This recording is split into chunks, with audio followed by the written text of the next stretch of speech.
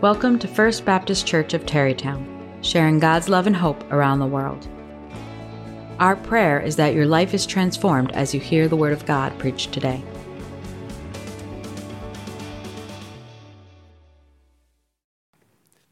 If you look at your prayer life, it's probably similar to most of our prayer lives. Our prayer lives, we praise God in them and we acknowledge His good work and we ask for forgiveness. And we also ask Him for things, right? We ask Him for healing. We ask Him for comfort. We ask Him for financial help. And those are all good things to ask for. Sometimes it gets very frustrating in our prayer life, doesn't it? When you ask for the same thing over and over again and God He doesn't answer, or obviously the answer is no if He hasn't said yes yet. Sometimes He says wait, which might be more infuriating than no. But sometimes if God says no, I still want to know why. You want to know why? I love knowing why. God also doesn't give us the why often. Why did I get sick? Why did my family member get sick? Why did I lose my job? Why are my finances the way they are? Why is there war? Why is there suffering? Why did this person die? Oh my goodness, I just went on Facebook this morning. Again, I shouldn't have done that. I went on Facebook this morning. I found one of my former students who'd gotten married, had 2 kids. Her husband was found dead, 26 years old. Why? Why? I want to know why. And sometimes God doesn't give me the why right now. And sometimes God doesn't give me the why in 10 years. And it's hard. I understand that impulse. I don't know about you guys. This has been this is the start of the new week. So praise God. I'm hoping no weirdness is going to happen this week. Last week was really weird every single day. Nothing but weirdness, wall-to-wall weirdness. You can ask about it later. I'll only give you Tuesday. Tuesday, I'm like, man, first 2 days were really weird. I'm going to go to this pastor's meeting, and I'm going to enjoy that, and I'm going to be refreshed and renewed in prayer. Yeah, Jason knows where this is going. No, that's not what it was. We were supposed to read a book and discuss the book about church and all this stuff and pray for each other. But one of the pastors was like, we've got to talk about the war in Israel. And I was like, do we? Do we really? Yes, we do. And what are you guys going to say to your congregations? And I say, well, as Christians, the first thing we need to do is we need to affirm the humanity of everyone involved. Because if you don't do that, then hate starts seeping into our hearts and you start saying racist things or anti-Semitic things about entire people groups rather than talking about the issues at hand. And then you also need to acknowledge how complex the situation is and that this has been a conflict going on for 70 years or more. Right? We need to acknowledge those things first. And of course, that was not well received by one member of the group who continued for the next 3 hours to tell us why we were wrong to even think those things. And I got to tell you, I was frustrated and arguing and then deciding not to argue and then hearing things that I had to argue back again. And I'm just like, hey, we have to affirm the humanity of people first, that everyone involved in this is made in the image of God and that Jesus Christ shed His blood for them before we move on to anything else. Can we agree on that? No. Can we agree that war crimes are never a good thing? No, we can't agree on that. Oh my goodness. I was so frustrated, but you know what? If it was another topic, I would be in the same place because I want to know why.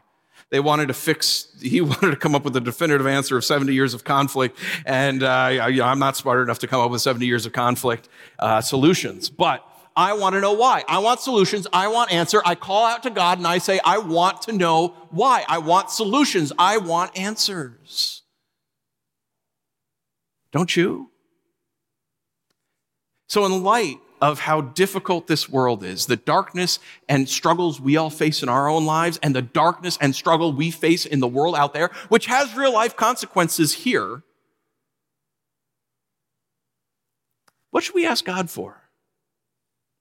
What should we be praying to God for? I'm kind of excited to look at this text because as I was going through it, what Paul decides to pray for the Ephesians and what I think we should be praying for ourselves and what I will be praying for us as a congregation, it's a prayer request I can honestly say I have never prayed for in my life. And as a pastor who's been pastoring and doing ministry for 23 years, I've never seen this prayer request come through in the prayer requests that you can do. And by the way, if you need a prayer request, they're in the back of the chairs. Fill one out, put it in the offering or the prayer request thing. We'll be praying for you, okay? But I've never seen this one come through. Let's read this brief text here that Paul gives us in verse 15 of chapter 1 of the book of Ephesians. He says, "For this reason, because I have heard of your faith in the Lord Jesus and your love toward the saints, I do not cease to give thanks for you, remembering you in my prayers." Okay, so what does he pray for? Verse 17, "That the God of our Lord Jesus Christ, the Father of glory, may give you the spirit of wisdom and of revelation in the knowledge of him, having the eyes of your hearts enlightened, that you may know what is the hope to which he has called you, what are the riches of his glorious inheritance in the saints, and what is the immeasurable greatness of his power toward us who believe, according to the working of his great might that he worked in Christ, when he raised him from the dead and seated him at his right hand in the heavenly places, far above all rule and authority and power and dominion, and above every name that is named, not only in this age, but also in the one to come. And he put all things under his feet and gave him as head over all things to the church, which is the body, the fullness of him who fills all in all."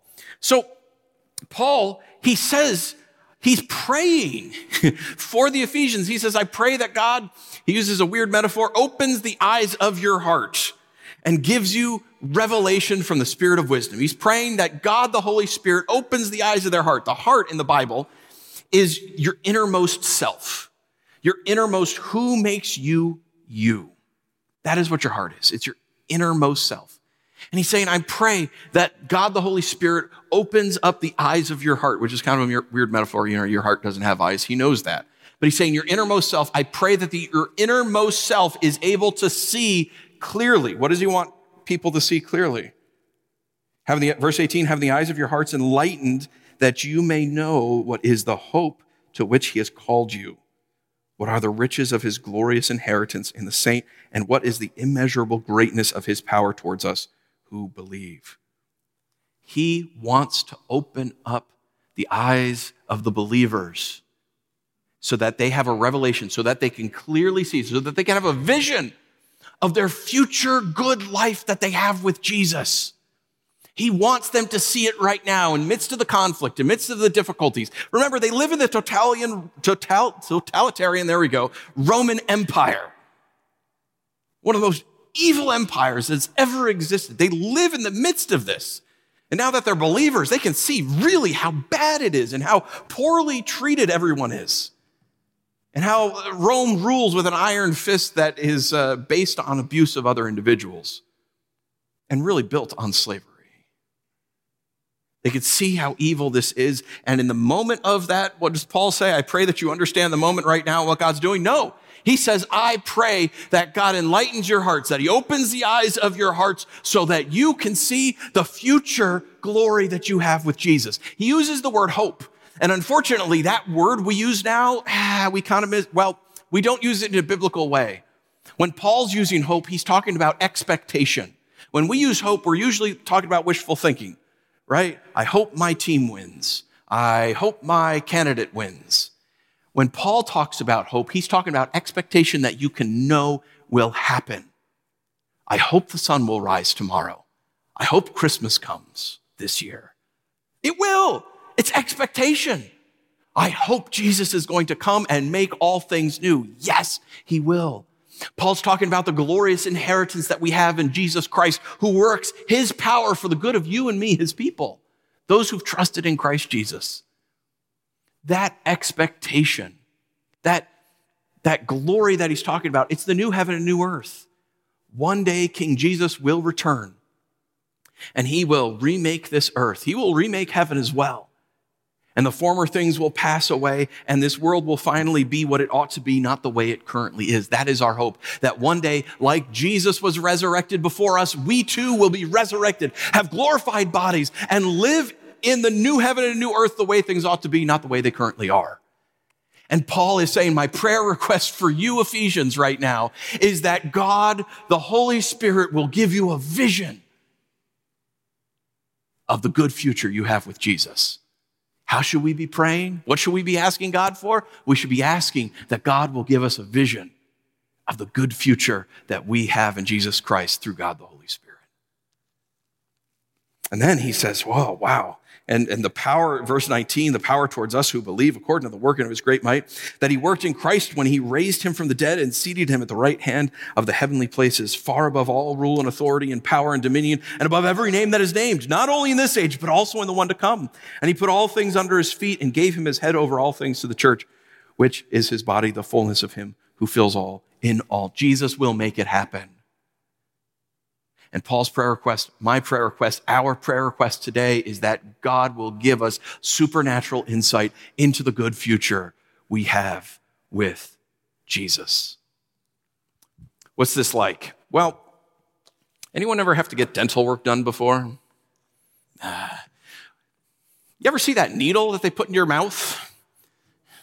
Tiny little thing. No way! That's like the biggest needle in the world. And you're like, that could go right through my face on the way to the other side. It's crazy. And what does the doctor do when they come and they have to give you the injection? They're like, okay, here's the needle, everyone. Look at No, that's not what they do. What do? They hide it. They're like, okay, we're about to get started. They treat you like, a pet or something, right? They're like, okay, everything's fine. And if you can just open wide so I can, and you're like, Why do they hide it? Because they don't want to give you a vision of your terrible future of getting that injection. My suggestion for dentists out there, I don't know if there's any here, listen to me, and I'm not a dentist, but I think what would probably be more useful than merely hiding the syringe, the needle, is to start it off real quick, like, hey, what are all your favorite foods? Right? People say, oh, well, steak and I don't know, they list off apples, right? They list off all sorts of things, right? Show them a picture of that and say, hey, we're going to do a procedure. It's not going to be the most fun thing in the world, but this will allow you to keep your teeth so you can eat those things in the future and enjoy them for years to come. Okay. Don't show them the needle yet. Still do the thing where you right? But give them a vision of why you're going through this in the moment so the pain seems less and it seems like, okay, I can endure this. I think that's what Paul's doing here. He's praying that God will give us a vision of the glorious new heaven and new earth where Jesus himself will wipe away every tear as we just sang. Grace and I didn't coordinate that. Great job. More evidence that God the Holy Spirit is working in and through us. We didn't coordinate that one at all. And I was like, yes, that's in there. One day Jesus will wipe away our tears. There will be no more tears of sorrow. And he's given us this glorious vision of the future. A little more personal. Years ago in our previous house, we decided to redo our kitchen. And it was in pretty bad case. The house was, 120 years old, let's say. 120-year-old farmhouse, right? So not really well maintained. And so we pulled off all the tile. We had to level the whole kitchen. Like it was this whole job, it was this whole thing. And of course, when did we do this? Did we do this in nice weather? No, we did this in the middle of winter. And so when I was having to go out to the garage to cut things, it's like 20 degrees and snowing. I'm having the garage door closed. I had a wet saw in the garage so that I could cut all the tile. Okay. The problem with 20-degree weather with a wet saw is that the water in the wet saw freezes. So I had a little heater right up next to the wet saw to melt out the ice so that I could go and make the hundreds of cuts that I needed to do this, right? And why was I able to endure this for weeks on it? I had to take off a couple days of work to finish the job. Why did I endure that? Because my wife told me I had to. No. No. Because we had a vision of the end product. Wow. We could keep the end in sight so I could endure the frigidness outside trying to do this. Actually, all we did was close the dishwasher and then, it looks so much better, right?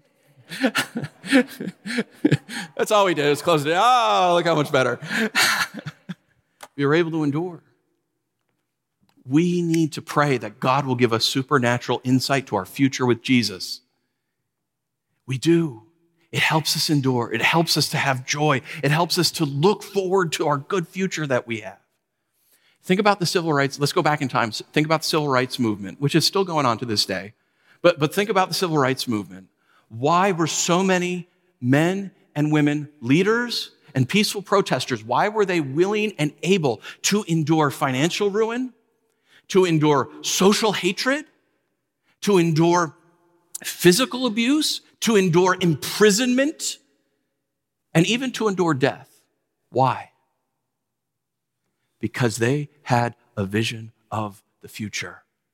They did, I think, empowered by God, especially if you read a lot of the first primary documents from the civil rights activists. You read this, and they knew that history was tilting towards justice, that God was on their side, that God had created all people. There was one blood and one people, that everyone was made in God's image and therefore had human dignity.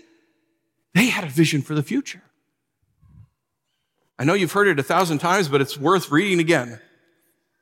Martin Luther King Jr.'s I Have a Dream speech, he ended it this way. And now the dream was before this speech, but oh my goodness, after the speech, the dream was reignited. The vision that God gave civil rights activists continued to burn.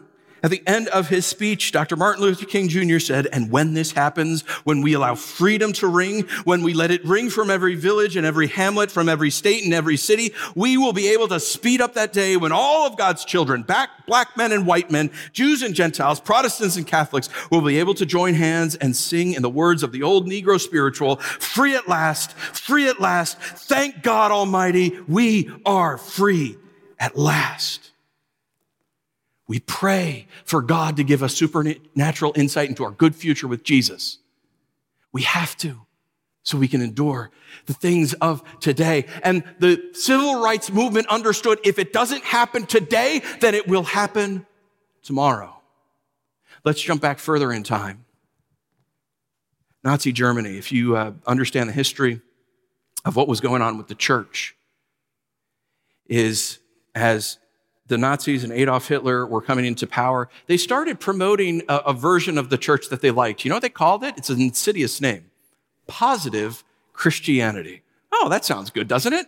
Positive Christianity. I heard someone recently say, we need a positive Christianity. Like, not using that term. Positive Christianity. Right? And positive Christianity was just whatever they wanted to talk about, including changing the lyrics of Silent Night to be talking about Hitler and not about Jesus. Horrifying.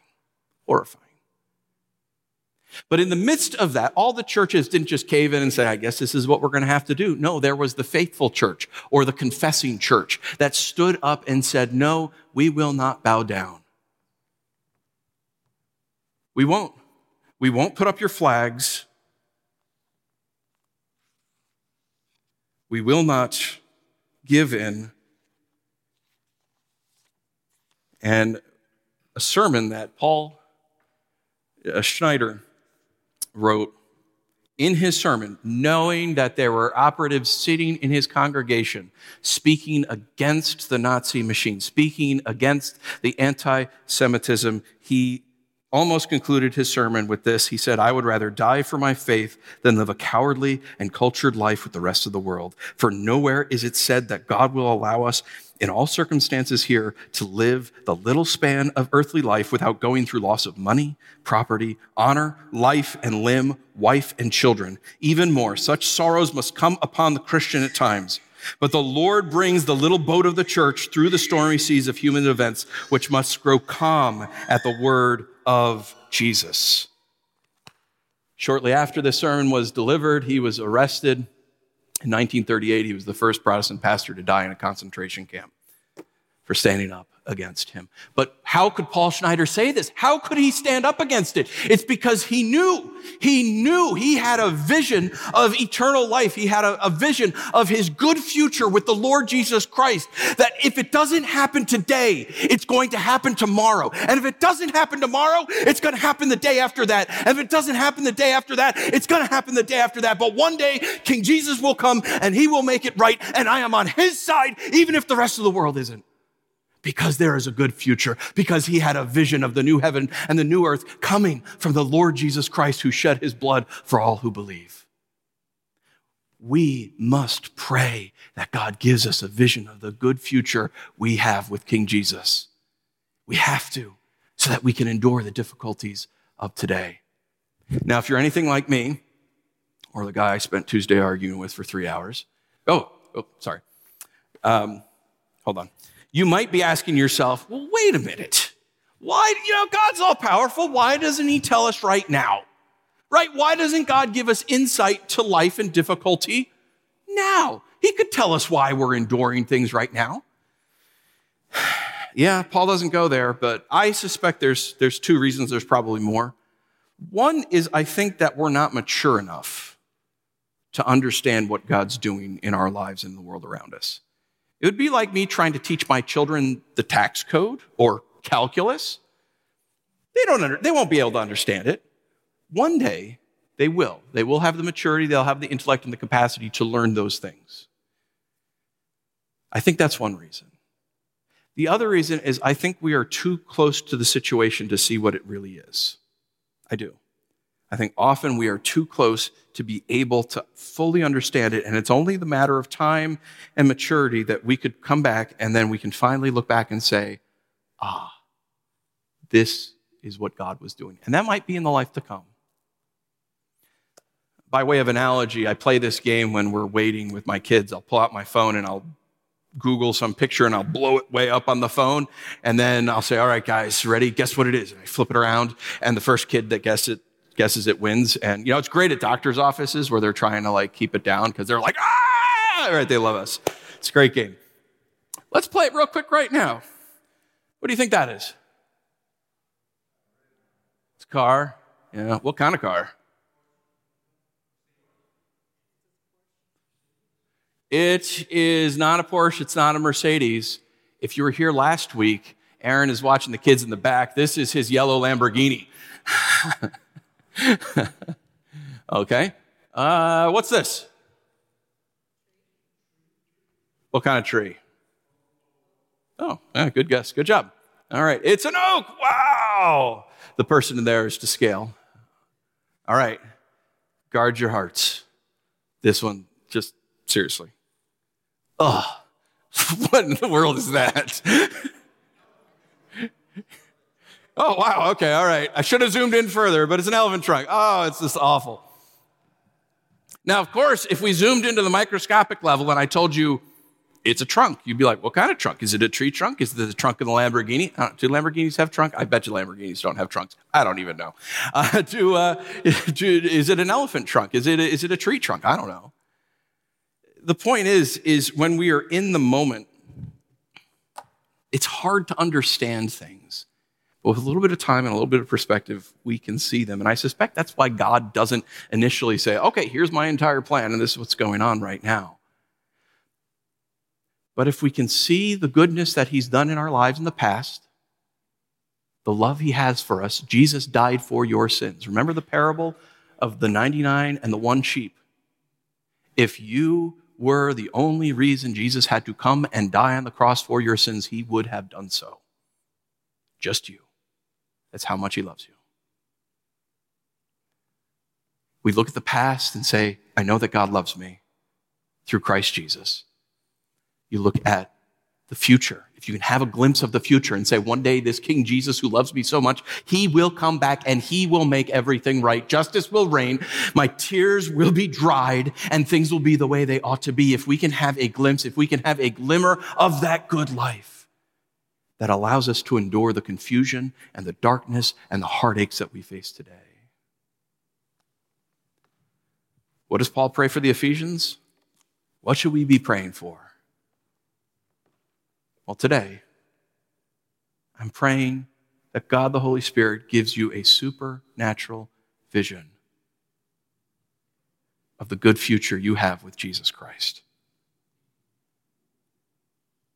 Verse 17 of chapter 1, that the God of our Lord Jesus Christ, the Father of glory, may give you the spirit of wisdom and of revelation in the knowledge of him, having the eyes of your hearts enlightened, that you may know what is the hope to which he has called you, what are the riches of his glorious inheritance in the saints, and what is the immeasurable greatness of his power towards us who believe, according to the working of his great might. If you have trusted Jesus as your Lord and Savior, you have a good future. No matter how dark it seems now, the future is bright. Life will get better. If not today, then tomorrow. So that is going to be my prayer for you. That's going to be my prayer for us. I hope that's your prayer for yourselves and for your family, that God will give you a vision. But you know what? The nice thing is that we've got 2,000 years of Christian history under our belt. There are thinkers who have gone before us. And even better than thinkers, in my opinion, is we have artists that God has gone before us. You can travel down to the city and you can actually see Starry Night in MoMA. You can. We went there just on a fluke and there it was, Starry Night. Wow, praise God. You can see artists' renditions of beauty in heaven and be reminded, wow, God is here. This morning, I figured what we'll do is I'll just read you a few passages from some books, some authors, and maybe God, the Holy Spirit, will work through those to give you the vision of the good future that we have. So first up, of course, is The Return of the King by J.R.R. Tolkien. And I'm sorry, this is like right at the end of the book, and it will spoil it for you if you haven't read it. But here at the end of his time in Middle-earth, Frodo the halfling, who is tortured and tormented by the tasks that he was given, he's finally on a ship sailing into the west. And Tolkien wrote, "And the ship went out into the high sea and passed on into the west, until at last, on a night of rain, Frodo smelled the sweet fragrance on the air, and he heard the sound of singing that came over the water. And then it seemed to him that as in his dream the house of Bombadil, the gray rain curtain turned all to silver glass and was rolled back, and he beheld white shores, and beyond them, a far green country under a swift sunrise."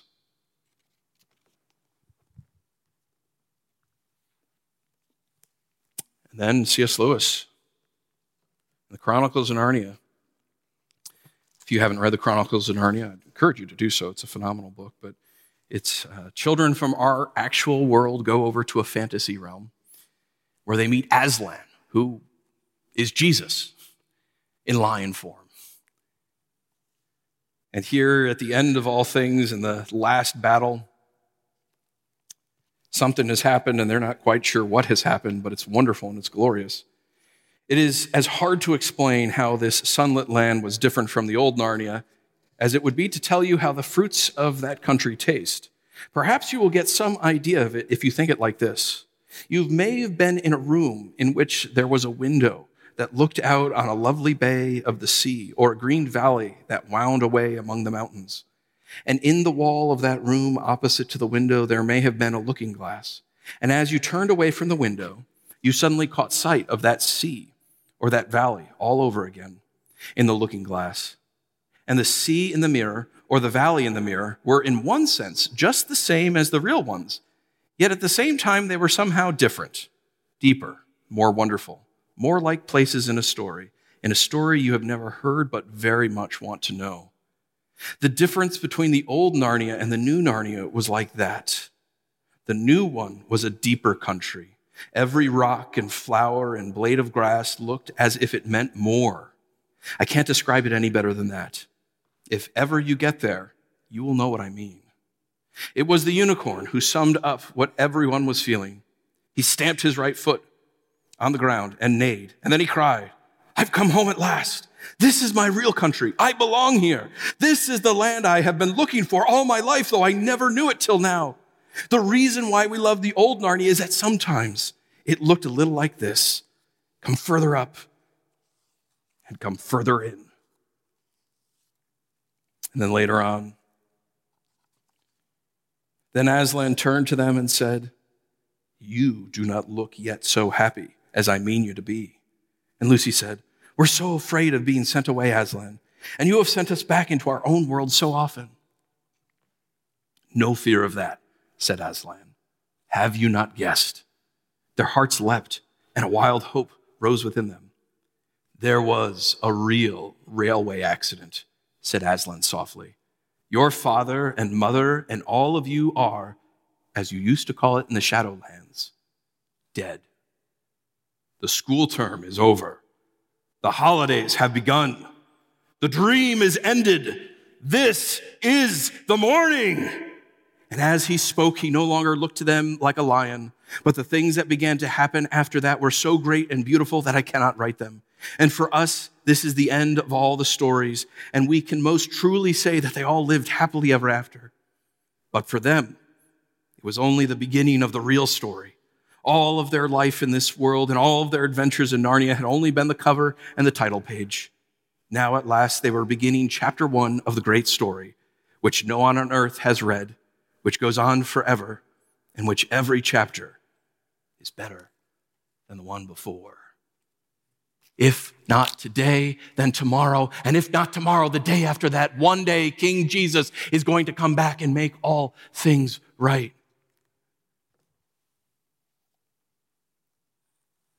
Now back to nonfiction. This is the book One Blood by John Perkins, who was a civil rights activist. He's well within his 90s at this point, and the subtitle of the book is Parting Words to the Church on Race and Love. And it's a short book, but it's a phenomenal book. I would commend everyone to read it. But this is how he closes his book. It won't happen in my lifetime, but I can see it coming. When it does, I will be among the great cloud of witnesses around the throne of God. I will mingle my voice with the voices of Wilberforce, King Jr., Skinner, and a multitude of others, shouting, "Hallelujah! His kingdom is coming on earth as it is in heaven." That will be a glorious day. Until then, every one of us has a crucial part to play in this story of reconciliation. I know what my part is. I'll preach the message of biblical reconciliation until he calls me home. I will stand on the wall to encourage and remind others that this great work is not in vain. I will tell the story until my last dying breath. That's my part. What is your part? What is it that God has specifically gifted you to do in this battle for biblical reconciliation? Whatever it is, I beg you to do it as if unto God until your last day. My physical body is getting tired. I imagine this may be how the Apostle Paul felt when he said, "For I am already being poured out as a drink offering, and the time of my departure has come." I feel like that on a lot of days, and it's at these times that I reflect on what it will be like to see my mother. A lot of people say that she was a Fannie Lou Hamer type of woman. My mother would challenge the plantation owners if they were unfair. She died because her body was too weak to nurse me, a 7-month-old baby. She died that I might live. I look forward to crossing the threshold of heaven and rushing into her arms. I'll tell her that I picked up the mantle of reconciliation and ran hard until my day was done. I want to know that she's proud of me. I want her to say, "You did well, son." Then I'll go looking for my 2 sons, Spencer and Wayne. It's going to be some kind of reunion, that great camp meeting in the sky where we'll see Jesus and touch the face of God. Yes, my steps are a little slower now, but my spirit is energized. I still have joy. I am full of hope for the future. We will get there. We will get there together. We will get there as one. When we all get to heaven, what a day of rejoicing that will be. When we all see Jesus, we'll sing and shout the victory. We must pray for a vision, a supernatural vision of the life to come, of the good future that we have with King Jesus. If not today, then tomorrow. And finally, one last reading from the book of Revelation. In Revelation 21, John wrote this. He says, "Then I saw a new heaven and a new earth. For the first heaven and the first earth have passed away, and the sea was no more. And I saw the holy city, New Jerusalem, coming down out of heaven from God, prepared as a bride adorned for her husband. And I heard a loud voice from the throne saying, 'Behold, the dwelling place of God is with man. He will dwell with them, and they will be his people, and God himself will be with them as their God. He will wipe away every tear from their eyes, and death shall be no more. Neither shall there be mourning, nor crying, nor pain anymore, for the former things have passed away.' And he who was seated on the throne said, 'Behold, I am making all things new.' And he also said, 'Write this down, for these words are true and worthy.' And he said to me, 'It is done. I am the Alpha and the Omega, the beginning and the end. To the thirsty I will give the spring of the water of life without payment. And then later on in verse 22, in chapter 22, verse 16, he says, I, Jesus, have sent my angel to testify to you about these things for the churches. I am the root and the descendant of David, the bright and morning star. The Spirit and the bride say, come. And let those who hear say, come. And let the one who is thirsty come, and let the one who desires take the water of life without price. And John concludes in verse 20, he who testifies to these things says, surely I am coming soon. Amen. Come, Lord Jesus, come. We need to pray that God will give us supernatural insight to the good life, the good future we will have with Jesus. If not today, then soon. Let's pray.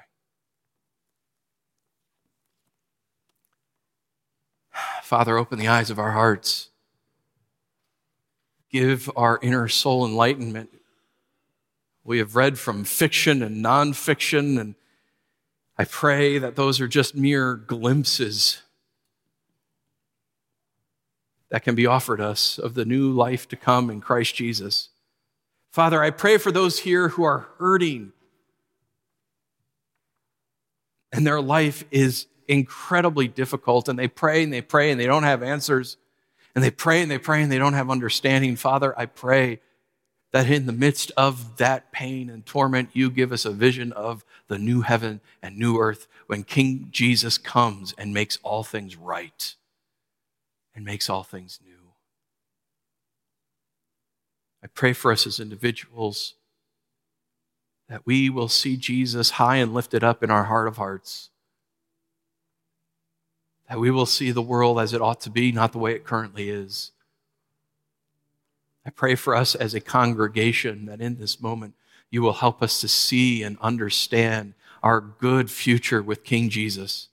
Holy Spirit, please give us that vision. Give us that supernatural insight so that we can continue to endure. We can continue to be faithful in this dark and fallen world, so that we continue to love the unlovable, that we can continue to love our enemies and pray for those who persecute us, so that we can continue to find joy in the midst of sorrow, so that we can continue to comfort those who have no comfort, so that we can continue to give hope to those that have no hope. Holy Spirit, help us to see that in Christ Jesus our future is good. It is in Christ Jesus' name that we pray. Amen.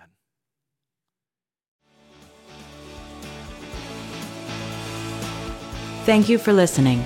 If you'd like to learn more about the church or make an online donation, please visit us at fbcterrytown.org.